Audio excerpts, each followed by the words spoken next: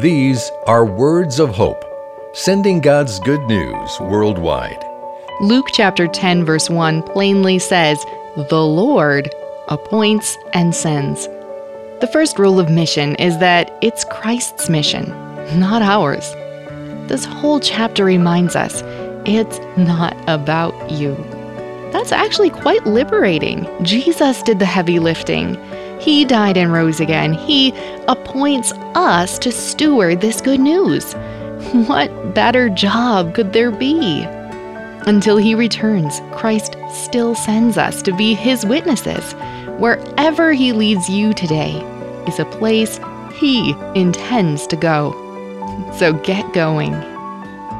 You've been listening to Words of Hope. Receive our free daily devotional in your email inbox every morning. Our website is woh.org/radio.